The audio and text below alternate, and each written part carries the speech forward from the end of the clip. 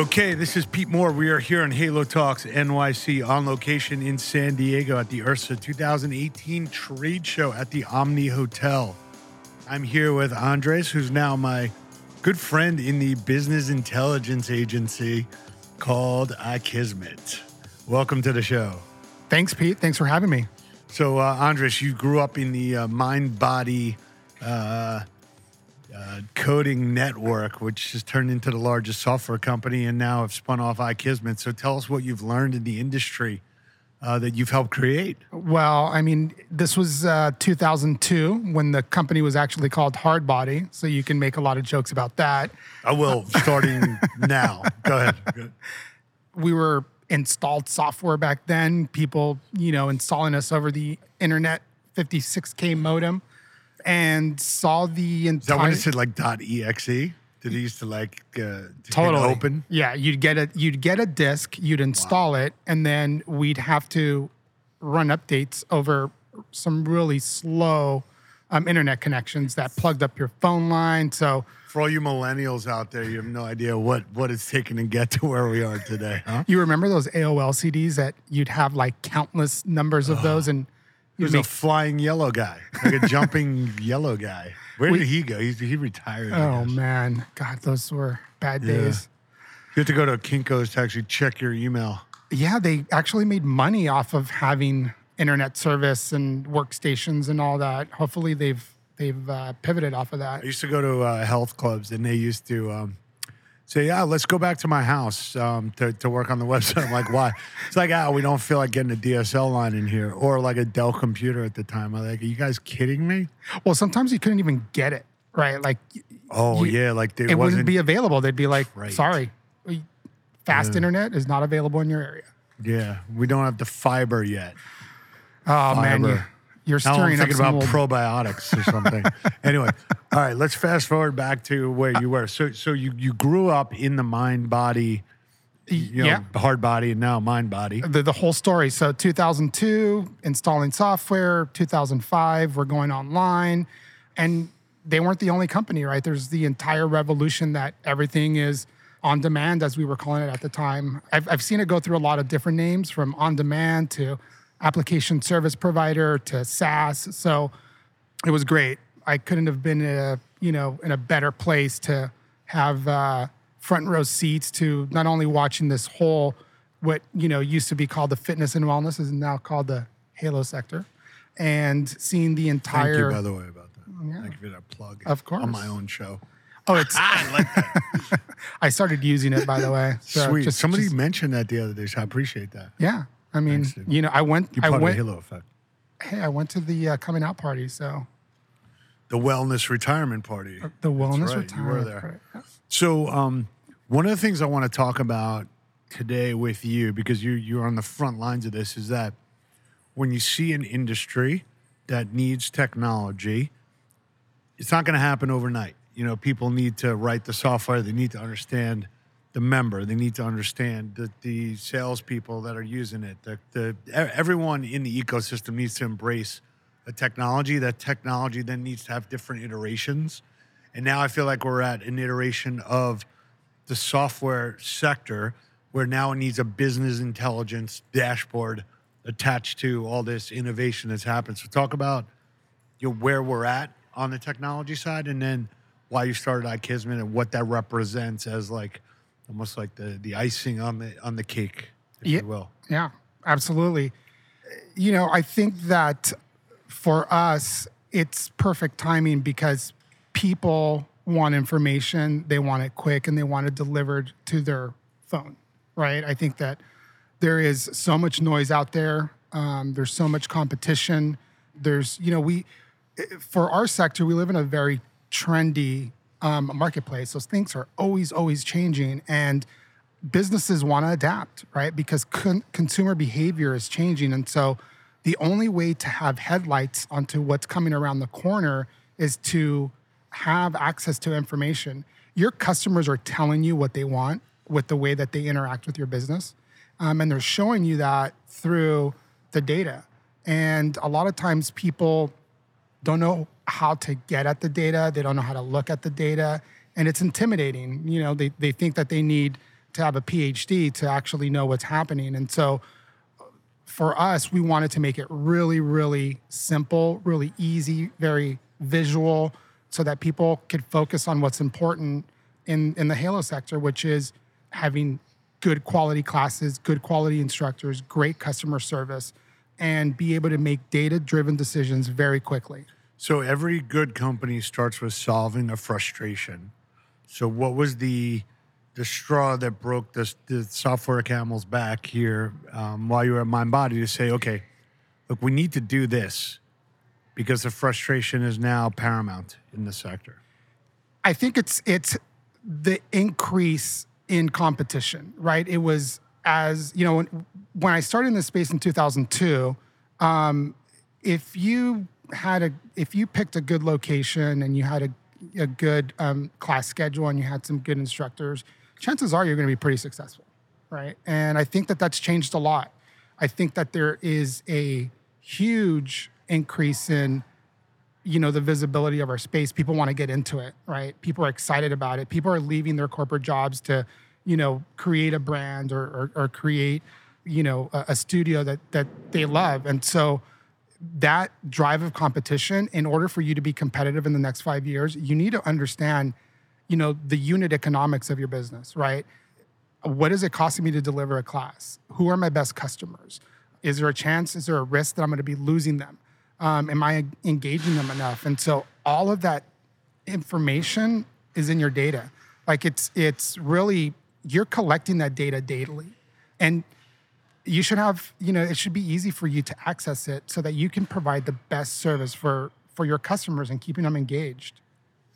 So when you take a look at, what the biggest analytical tools that are being pulled out of your software, people start looking at this on a weekly basis, then a daily basis, then an hourly basis. I mean, it's really, the lifeline of understanding what's going on. Yeah, and I think that with mobile, especially, the ability to see your data daily connects you on a deeper level to your business, right? Because one of the most intimidating things about business intelligence and analytics tools is like only looking at it once a month and then being overwhelmed with what you're seeing, right? But when you're looking at it every day and you're looking at it in a very visual way, it connects with you, right? And you start to subconsciously see and feel the trends that are happening in your business and not be surprised by them, but actually be proactive with them. It also, for businesses, the biggest part of it is the communication for staff, right? Everyone needs to be, singing from the same sheet of music. The ability to communicate to your staff what's important for the business is what's going to make them successful. Here are the 3 or 4 metrics that we care about. This is how we evaluate the performance of our business, and everything that we do around it and everything that everyone does needs to drive those metrics. It really is simple. Every person needs to identify what's important to them, and they need to track it and monitor it. And it becomes part of the thinking of not only, the staff people, but also the managers and the owners. And it helps you plan for the following year. That's great. So I think one of the most interesting parts about what you get from software companies today is how low the cost is on a per location basis to actually get the information that's mission critical to running your business. I came from, in 2000, started a software company, and we were doing some enterprise sales, and we were quoting some pretty high monthly fees to do like very specific parts of what they needed on a technology platform. But now things have gotten so democratized, and the cost has gotten so low that everyone wins. So talk about, how easy it is and to deploy your software, as well as what the costs are, and, how that return on investment is, so easy to achieve. Yeah. So we've built the software from the ground up. And one of the core principles is the ability to have it up and running in 15, 20 minutes, right? So all of our best practices, key performance indicators or charts, it's a library. So you don't have to think. We've basically identified what are the key metrics that make businesses successful. And by just clicking on a, integration link, within 15 to 20 minutes, your dashboard is lit up. And now you can not only see what's happening in the last 90 days, but you can also see what's happening in the last 12 and 24 months. And that's really, really powerful. Our price point is very aggressive. It's, $45 a month, because we believe that if we help our customers grow, we're going to grow with them. And the people that are using our software are the innovators in this industry. They understand how important it is to use data in their everyday thinking, their planning, their coaching and mentoring of their own staff. And so we want to make that accessible to them. Like you said, democratize it. So Andres, one of the things I want to focus on here with our audience is the fact that when you start a new software platform, you start any company, obviously you need to put together, Excel projections, and you need to, attract investors, but you really need to start with finding what the frustration is, figuring out a way to how to solve it, and then wake up every day, listen to your customers, and know that if you solve it, and it's a puzzle, that you will have a very valuable company. But the value of the company doesn't drive you of what it's going to be worth 3 to 5 years from now. The value is like what you're helping people do today. And I just want to make sure our audience knows that you have to start a company based on those core principles. Absolutely. Yet last night, I met my friend, Shanil Saha from Perkville, and we were having this similar conversation. And he said something very, very clever to me. He said, when you create software, you have to think about, are you the painkiller or are you the vitamin, right? And I thought that was very, very clever, because so many times people that are building product and software or starting, software companies, they don't know the difference of what they're doing. Are they the vitamin or are they the painkiller, right? And so I think that for entrepreneurs or people that are going to create a software company, that's the first thing they have to think about, right? I think the second part is that in the beginning, you're not going to have all the data points. You're not going to have all the information of exactly what is the real essence of the problem. And that takes iterations and that takes time. More importantly, that takes being in front of customers, talking to customers all the time, which is really, really difficult for entrepreneurs, because they are so, they've poured their heart and soul into this product, right? And they don't like to hear a lot of times what it's not doing. And if for people that are successful, they love the feedback. They love the negative. I won't call it negative. I'll call it critical feedback. And if you can take that and if you can turn that into a solution, first, those customers are going to be fiercely loyal. Second, they're going to tell all their friends about it. And number three, like you said, that is what's going to create the acceleration, that instead of doing spreadsheets and trying to forecast, it's going to organically happen, right? Yeah, I think one of the things you just touched on about getting feedback and getting and prioritizing that feedback, and I'll admit here, live on the air, that I started a software company in 2000 and 2003, and bells and whistles destroyed my company and destroyed me financially for a period of time, because when somebody said, hey, can you do this? Of course you can do it, and you just keep doing it, and the next thing you know, you're running 100 different software platforms that you thought was like a standard platform, but you belled and whistled the whole thing, where you've got 100 different platforms out there, or you got bells and whistles that only one person wants or one person needs. So how do you, as an entrepreneur and as somebody who wants to listen, and you obviously you want to help everybody, yeah, why not? Yeah. But how do you kind of think about that? Whether, do you visually, have a whiteboard that says that's a great idea, that's a 2020 idea, or do you say, what, that's a lower priority idea because I know that's not really going to help you run your business. It's an idea. Yeah, and I think you're right. Experienced entrepreneurs know how to cut through all of that and get at it. I think Steve Jobs said it best. The hardest thing is saying no, right? That is the hardest thing, because when you're starting out, cash is important. You're trying to generate some revenue, and customers will dangle that in front of you. If you build this thing, I will give you all of my locations, right? And you got pressure from your sales team going we really need this deal. You got pressure from, your accountant telling you so yeah, you have to have a strong discipline to say no. right? To understand, you really got to understand what your product roadmap is going to be, not only in the next, 12 months, but what's it going to be in the next 36, 48 months. And, designers have this thing, called the creative brief. And before they create a product, what they do is they sit down, and it's got to be a one-pager, right? And that creative brief identifies who you're targeting, who's the persona, right? What is the problem that you're solving, right? How are you going to solve it? And every 3 to 6 months, they always come back to that creative brief, right? To make sure that they are following what the vision for that product was. Now, having said that, you also have to stay nimble, right? Because a lot of times you'll get a new invention that just comes through interacting with customers. And so you have to be really, really on top of it to say, okay, this is an idea that we didn't, now that we have all the data points, has to be part of that creative brief, and I need to add it in. So it's not just like, we're going to build what we talked about, a couple years ago, but you have to have that guiding light. Right. So how do you, with software now, it used to be version 1, version 2, version 3, and you could always tell a customer, that's coming out. That's in the next version. Obviously, there are updates that you get on your mobile apps all the time, so you know that there's constant updates going on. Yeah. So from a standpoint of you running your business right now, gathering that feedback, what's your development schedule like? What's your push schedule like? Just for people that are running similar software companies, to understand, like, this is like the new age, and it's going to be continuous improvement. And then it's also got to sync up with all these different devices that are out there.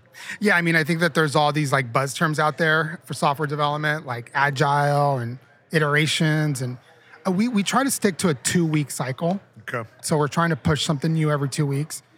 But sometimes it's 3 weeks, right? The hardest part is something I call scope creep, right? Where you say, I'm going to build this feature, and then there's all these other things that you didn't account for, or whoever is managing that project is adding more to it than what it needs to be. So one of the core principles for us is just getting it into the hands of the customers. I think you got to be careful with that as well, because they can lose faith in the feature, right? If it's, maybe wrong or not doing exactly what you want. But I think that if you communicate that often to your customers, that we're putting out this release, or maybe, you create a beta group of 10 or 15 people that get to play with it for a while, and then they start giving you feedback, you have to get it into the hands of the customers. Because like you said earlier before, what we do is highly nuanced, right? There's so many things that are happening behind the front desk, right? That you cannot account for until you're actually writing logic and code that actually accounts for all of those interactions. Most classes will have 15 to 20 people. Most studios will do, 8 to 10 classes. You start to kind of do the math there, and you can see how all of those interactions affect, the software that, in our case, what the software is telling you about your business. How important, this goes to building software, but also really like building any product. How important is it, that you're inside of a studio, that you're inside of a club, that your product developers are understanding the business practices and not just, understanding the code and the language? Like, I feel like when you use a good piece of software, that somebody created the software that understands how your brain works and how your behavior works. I feel like there's a big differentiation between, I'm going to educate you on how I use the software, versus I know how you want to use the software and I built it because I know how you think. Yeah, it's like building a product from the ivory tower, right? Sure. How important is it for iKizmet? It's so important that my wife and I purchased a yoga studio. And we did that because we wanted to completely understand the pain of the owners that are behind the front desk. And it not only is it for me to truly understand what I'm solving, it's also for my team. When they start working at iKizmet, we send them over to, here's a shameless plug, Smiling Dog Yoga in San Luis Obispo, California. There you go. No, I was going to ask you. Don't worry. Trust me, man. I wasn't going to let that hang out there that long. No, but I think that's great that you have to go to that extent. You have to. People come in from outside the industry here, and they think like, all right, I got an idea, I got a solution. It's like, well, if you don't operate in the sector and you don't actually understand how it works or how you want it to work for you and see how that actually plays out, you really don't have a right to build software for something that you don't know how it works. Right. So, or you're going to have a lot of churn. You're going to, your salespeople are going to like buy it. And then your salespeople are going to sell it. Customers are going to buy it. And they're going to be like, this doesn't do what you said it was going to do. Right. Or it doesn't do it in the way that I need it to. Oh, you're calling me a liar?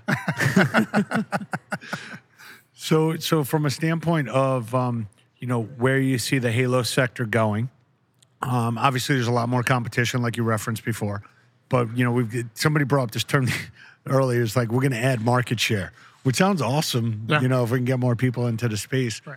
But do you see the new people that you're taking on as customers? Do you see the people that are working the front desk, the general managers?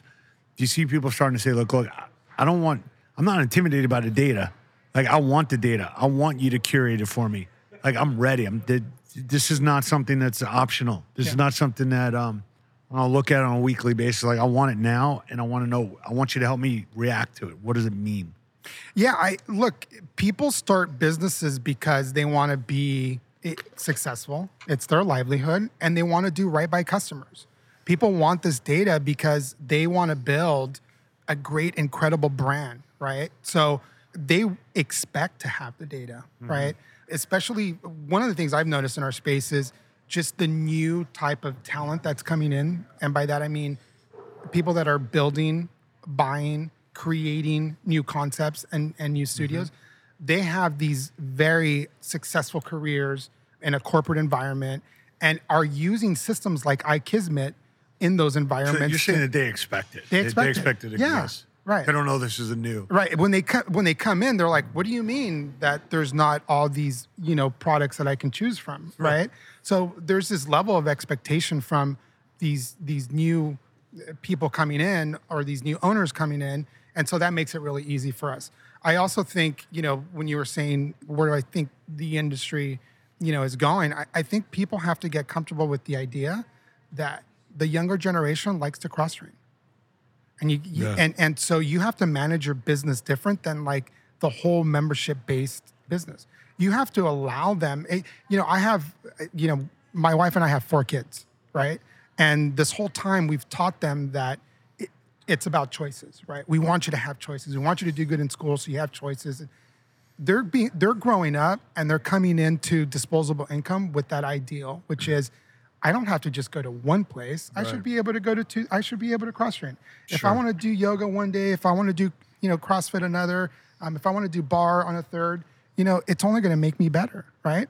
And so data will help you break all of these kind of norms and experiment and change with, the consumer behavior. So before we leave, tell everyone how iKizmet came to be named iKizmet. Yeah.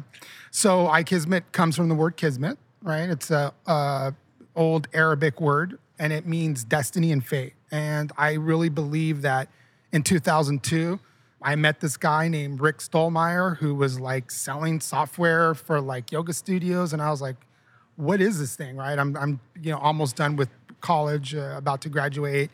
And I fell into that path for a reason, right? And so here I am 15 years later, and to me, that's Kismet, right? And so my wife and I were having dinner, and I was trying to think of the company name, and we looked, she said, it's Kismet. It was meant to be. So nice. I put an I in front of it and a Z to, give it a little bit of that technology flair, and that's where it came from. Cool. All right, well, iKizmet, and let's get this out to everybody. Absolutely. So they can better run their business, so we can have more profitable companies and more choices. Right. So great to have you on board, and let's help build the Halo sector together. All right. Thank you, Thanks, Pete. Andres. All right.